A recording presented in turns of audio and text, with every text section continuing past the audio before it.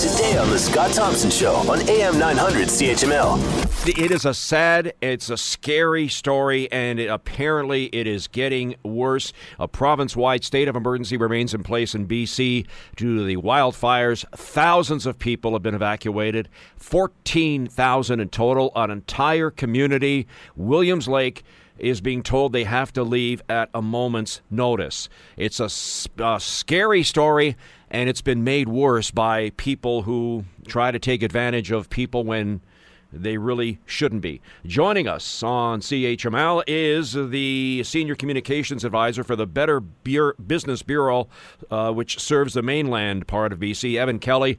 Good morning out in BC. Evan, first of all, let's talk about the situation. Just how scary is it out there? Yeah, it's one of these things that seems to happen every year, and every time that the emotions start running and bad things happen.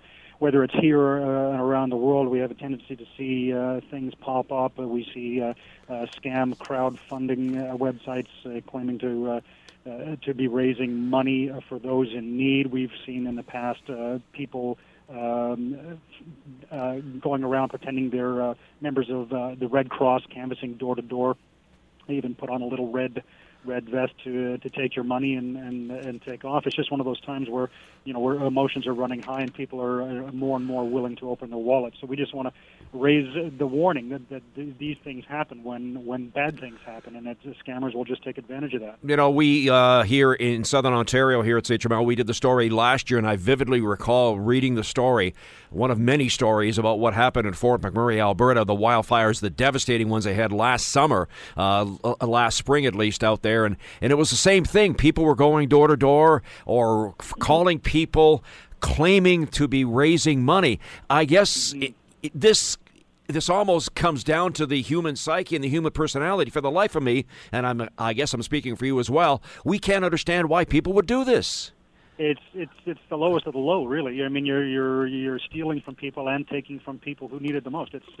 It's one of the worst types of scams out there, if you ask me. And it's just always comes down to us doing our due diligence. And, just like as we would if we're hiring a contractor, you want to be able to give to charities that you've given to in the past, that you're comfortable giving to. You want to do your research. BBB Serving Western Ontario actually monitors and accredits charities out there. So the other place, too, is they check with the Canada Revenue Agency. They have the list of the registered charities here in Canada, so that your money's going to a good place. Red Cross does, from time to time, go door to door. I don't think they're doing that at the moment for this at the moment.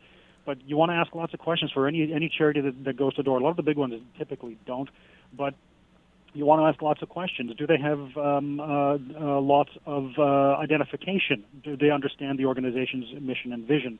Are they going to offer a tax receipt? Can you pay with a credit card right then and there? These are the things we just really need to ask ourselves before giving anything at the door. You had mentioned, Evan, that people claiming that they're from the Red Cross, and of course they have the red jackets on.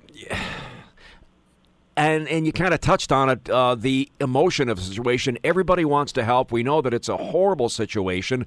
But again, especially when it comes to the Red Cross, I know you've dealt with them in the past before. What do or don't they do, the Red Cross, when it comes to asking for door-to-door donations? Well, they like I said, they do from time to time canvass, door to door, face to face. It is a way for them to raise money and collect goods.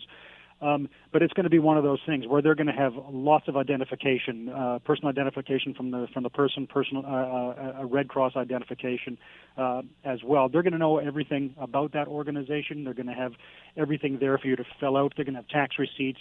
They should, at this day and age, have a point of sale thing where we can use your credit card right then and there. If you have any questions, go to redcross.ca. See if there are any updates about canvassing in your neighborhood. You can call them locally. They have local offices. Other things too. You want to avoid being pressured to give money. That's one of those things where the con artist can come up and really try to milk that emotion right out of you. What are they saying that they're raising money for? Are they raising money for food, for clothes, to rebuild? Is it all of those and more?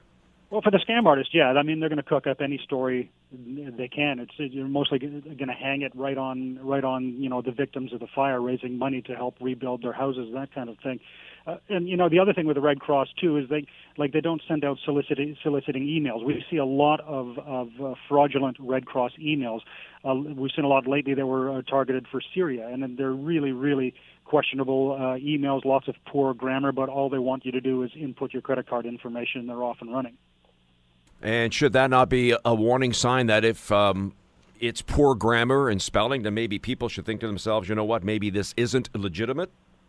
Oh, of course, but it's creating that sense of urgency. In times of need, it creates that sense of urgency, and that's really the big thing that these scammers are preying on. They want you to give that information now. They want you to give that money now, before it's too late. And they're going to implore you that they're getting that to the right people on the ground. So we really got to do our homework. Like I said, go to the Canada Revenue Agency. They've got a list of registered charities there. You can go to London, Ontario, BBB, and they've got a list of accredited charities there as well. One of the things that I know really upset a few people, a couple of years ago, we had some military personnel who were injured and killed in Ottawa. And there were some fake crowdfunding sites for that, and I would think that maybe this delves in with a few years ago. Of course, it was Corporal Nathan Cirillo, a Hamilton native who was killed in Ottawa. And again, the lowest of the lows. I cannot believe that people would stoop so low to have a crowdfunding site to raise money. And that's another issue. I'm glad you brought that up. I was going to mention that with the Nathan Cirillo and that incident back then, because the RCMP did find a couple of fraudulent crowdfunding websites. Then there was the Ebola scare a couple of years ago as well, and between the RCMP and the FBI, they shut down several hundred crowdfunding websites trying to elicit money again for that big scare factor.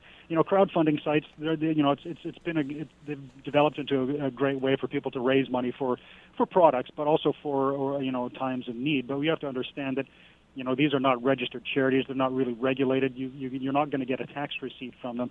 You're essentially just giving your money away. So it's one of those things. It's a little bit tougher to do your research on a crowdfunding site because you don't necessarily know the people who are involved. So it takes a little bit more diligence to find out who are behind these crowdfunding sites. A lot of times, if they're fairly proactive with the crowdfunding sites, they might get a couple of news stories out of it, which is going to give it a little bit more credence as well. So you just want to be careful, who you're giving your money to and why, and just it's always best to work with a registered charity in any case. Our guest is the people on the ground. Our guest is Evan Kelly, the communications advisor with the Better Business Bureau, which serves the mainland in BC, dealing with some of the scams dealing with the wildfires across British Columbia. Evan, you mentioned about the crowdfunding sites. It is difficult, I would suspect, for RCMP or somebody to actually find the originator of the crowdfunding site. And then the second part of that is, can charges be laid if they find out who is behind it? Really, really good questions. These are, like I said, some of these are fairly unregulated in terms of what's going up there. I haven't heard what happened to in the case of the Corporal Nathan Cirillo, the crowdfunding sites there where they were shut down, whether charges were laid or not. You've got to sign up for these websites to be able to develop them and be able to you put your information. There's got to be some sort of contact information. But again, it's one of those things where it's a digital age. It's the potential for the scammer to be overseas is still very, very great. What's stopping someone in Nigeria or Pakistan from setting up a crowdfunding site that's targeting Canadians? So it could be one of those things where it becomes very, very difficult for the Canadian Anti-Fraud Centre to actually track down. Have you, at the Better Business Bureau, the mainland branch in BC, have you received a lot of complaints from people about maybe being scammed for money, or have you? I know you've been proactive on this, but is some of this based on people filing complaints? It's not necessarily based on filing complaints. When it comes to scams, it's very, very difficult to actually file a complaint because it's not a legitimate business. What we have is our scam tracker portal, which you can find on our website as well at bbb.org. And that is a tool that BBB set up in 2015 where consumers and the public can write about and upload their experiences with scams. It really becomes an informative tool for the public. and even for local authorities to use in terms of information of where scams are, where they're heading, how much people are losing, and how many people are affected. We use that tool actually to help develop our Canadian top 10 scams list this year. So it's one of those places where I want to direct people. So if you want to learn about scams, find out what's in your neighborhood. It's in a heat map. You can dial it down to a city, and you can find out what's going on right in your town to see what scams are there. And of course, there are